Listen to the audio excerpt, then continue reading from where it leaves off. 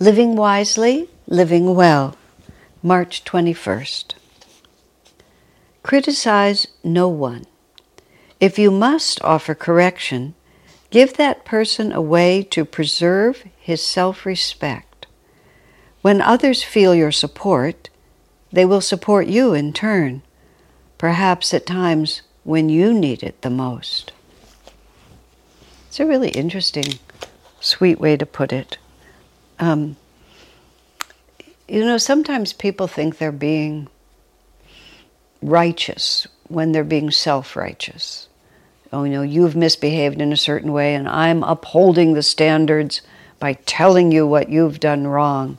Swami says often you see that a lot in churches, where church people will prove their loyalty to the faith by standing in judgment of those who fail to live up to it. But as Swami put it, love and charity just go out the window. It's a very serious matter. I know that in the very early years of Ananda, a man who was put in a position of leadership succumbed to the temptation of his position and behaved in ways that were really quite inappropriate. As it happened, Swami Kriyananda was in India when the whole situation came to light. And the excuse I will offer is this was 1972, and all of us at Ananda were very new, very immature, very inexperienced, and we knew very little about human nature. So several people, 3 of them specifically, I was not one of them, took it upon themselves to uphold the standards of the ashram by confronting the wrongdoer and condemning his actions and, demanding a kind of like public apology like this. Well, the man himself had, relatively speaking, a rather fragile sense of himself, which is why he had behaved badly in the first place, because he wasn't that strong. But he had a fragile sense of himself, and feeling himself so condemned, he didn't have the ego strength to face his weaknesses, so the only thing he could do was defend himself. But he felt inwardly absolutely humiliated. So 6 weeks later, or whatever it was, when Swami Kriyananda returned, the situation was a mess, because the man who had been humiliated was absolutely refusing to accept any responsibility. The vigilantes who had confronted him were more and more self-righteous about the necessity to maintain the standards of the ashram, and so on like that. Swami's response, when the 3 came to him thinking that he would be proud of them for standing up for the moral truth, he said, "You went after a gnat with a baseball bat," is how he put it. And Swamiji was heartsick. And then it got even more complicated because, this is what he said, but let me add this. He said to them, you needed to give this man who transgressed, and there was no doubt that he did. He said he has a lot of pride. You needed to give him a way to be able to extricate himself without being publicly humiliated. Then he would have been able to work on himself and improve. He said, but by humiliating him to the extent that you did, he said he will never be able to face what he did. And in fact, that's exactly what happened. He found himself so embarrassed that he actually had to leave Ananda and even had to become negative toward Ananda just in order to save himself. And furthermore, Swamiji remarked, which was very interesting, he said, I knew this man had a weakness. He said, and I knew that giving him a position of leadership and therefore giving him an opportunity to make a mistake. He said, I knew it was a calculated risk, but this is how he put it. He said, I couldn't protect him from his own karma. It was karma that had to be faced. But then Swami added, very sadly, I didn't expect to be 10,000 miles away when it came to a head. In other words, if Swamiji had been present, and this man needed to be corrected, Swami could have done it respectfully, with regard for the man's many fine qualities. because his position of leadership was well deserved. He had many fine qualities. He was weak in this area and perhaps in others, but he was weak in this area and temptation was too much for him. But that didn't negate all the reasons why when he could honestly stand with pride in who he was. And it was tragic, actually, and it never resolved itself. It was, of course, the karma of that man not to have Swamiji's protection at that all-important moment. But nonetheless, there it is. Now, I certainly took a salutary lesson from that, and I also took a salutary lesson from the many times in my own life when I have had to be corrected. And observing when it was Swamiji who issued the correction, how skillfully he always made me feel encouraged rather than discouraged. Swamiji went so far as to say whenever Master scolded them, which he did when it was necessary, no matter how sternly Master scolded him, which he did not do that often, but even if he did, Swamiji said, you always felt encouraged. He said, whenever you feel discouraged, Swami put it in simple words, Satan is influencing you. Because there's always hope for all of us. It's simply not possible to fail forever. You only fail a certain number of times, and then after that you get it right. It's just as simple as that. Even in one very interesting incident I had with Swamiji, certain people had complaints about me, and the complaints were justified. I think there was well, no, I'm not even going to say anything. It's funny, I was going to defend myself. I'm not going to.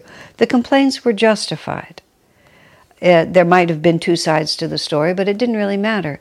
The complaints were justified. And the complaints reached the point where Swamiji actually staged what I would call a little intervention. So there were the two of them who were complaining against me and Swamiji. And we started this conversation. And when the complaints were directed at me, even though I had resolved, to remain calm and open, I got defensive, which was really stupid of me. But I did. I got defensive. As soon as I got defensive, then I became the problem. I mean, that my defensiveness could not be allowed to stand in that situation. Swamiji was right, because I was culpable. And even if I was sorely provoked, I was still culpable. But as soon as I was not willing to acknowledge my responsibility and became defensive, then that was the problem. So the way I put it is, I sat there and I watched Swamiji load their guns. He just handed them bullet after bullet that they could shoot at me. Not only in that moment, but for quite a long time afterwards. He just kept giving them bullets. And I knew it was perfectly fine, because I'd earned it. And so he loaded up their guns against me, and that's how the whole thing ended. And, he hinted that maybe there was responsibility on both sides, but most of the energy was to load their gun against me.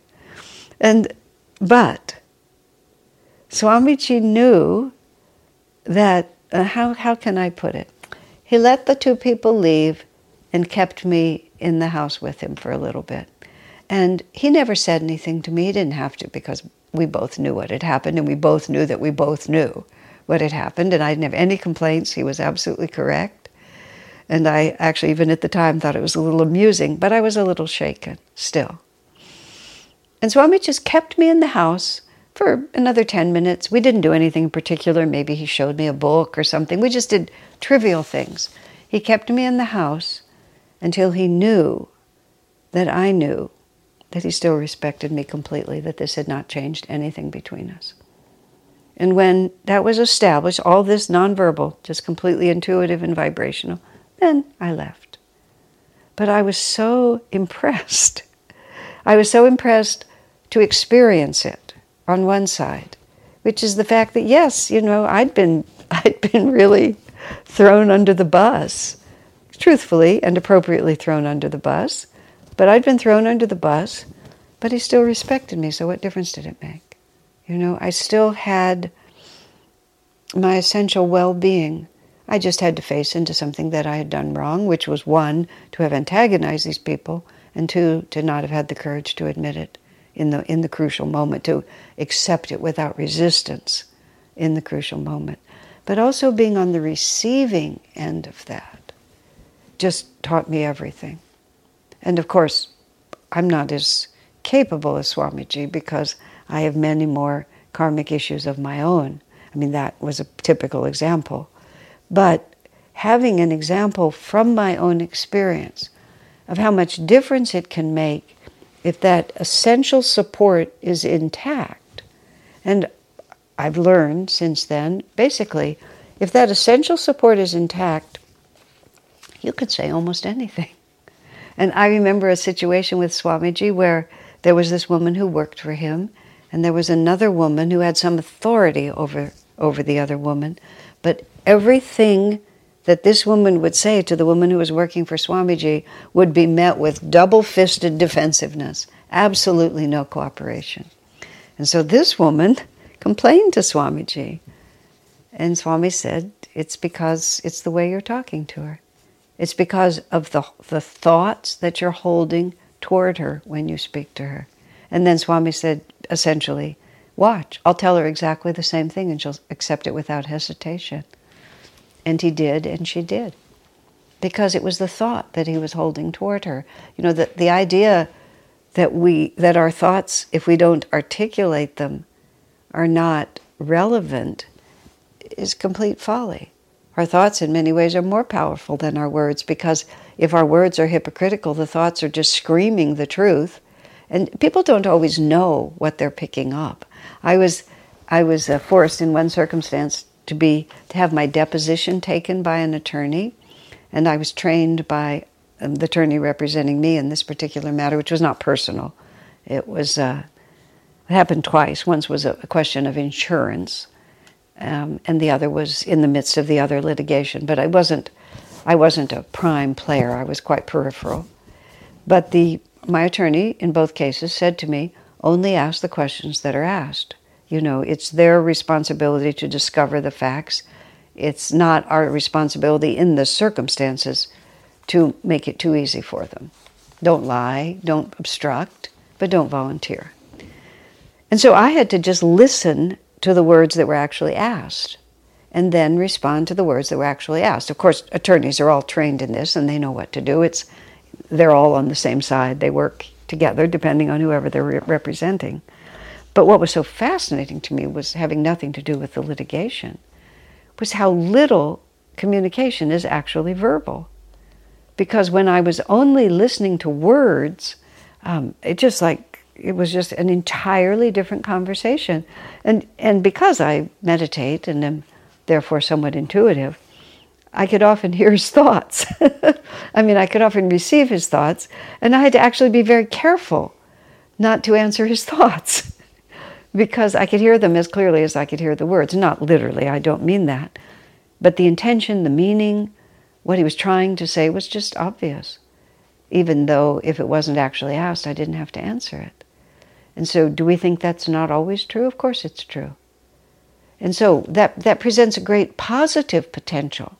So that even when the words we're saying might not sound supportive and might not sound flattering, might not sound uplifting to the person, if the entire vibration that we're putting across is one of, we're friends, and I love you, and I'm here to help you, and I know that you're a wonderful person, or I know that you could be a wonderful person, that you have great potential, that if we just stick with it, you're going to get this right, that sooner or later you're going to realize God. You have to be honest in your thinking also. You can't just be flattering or vacuous.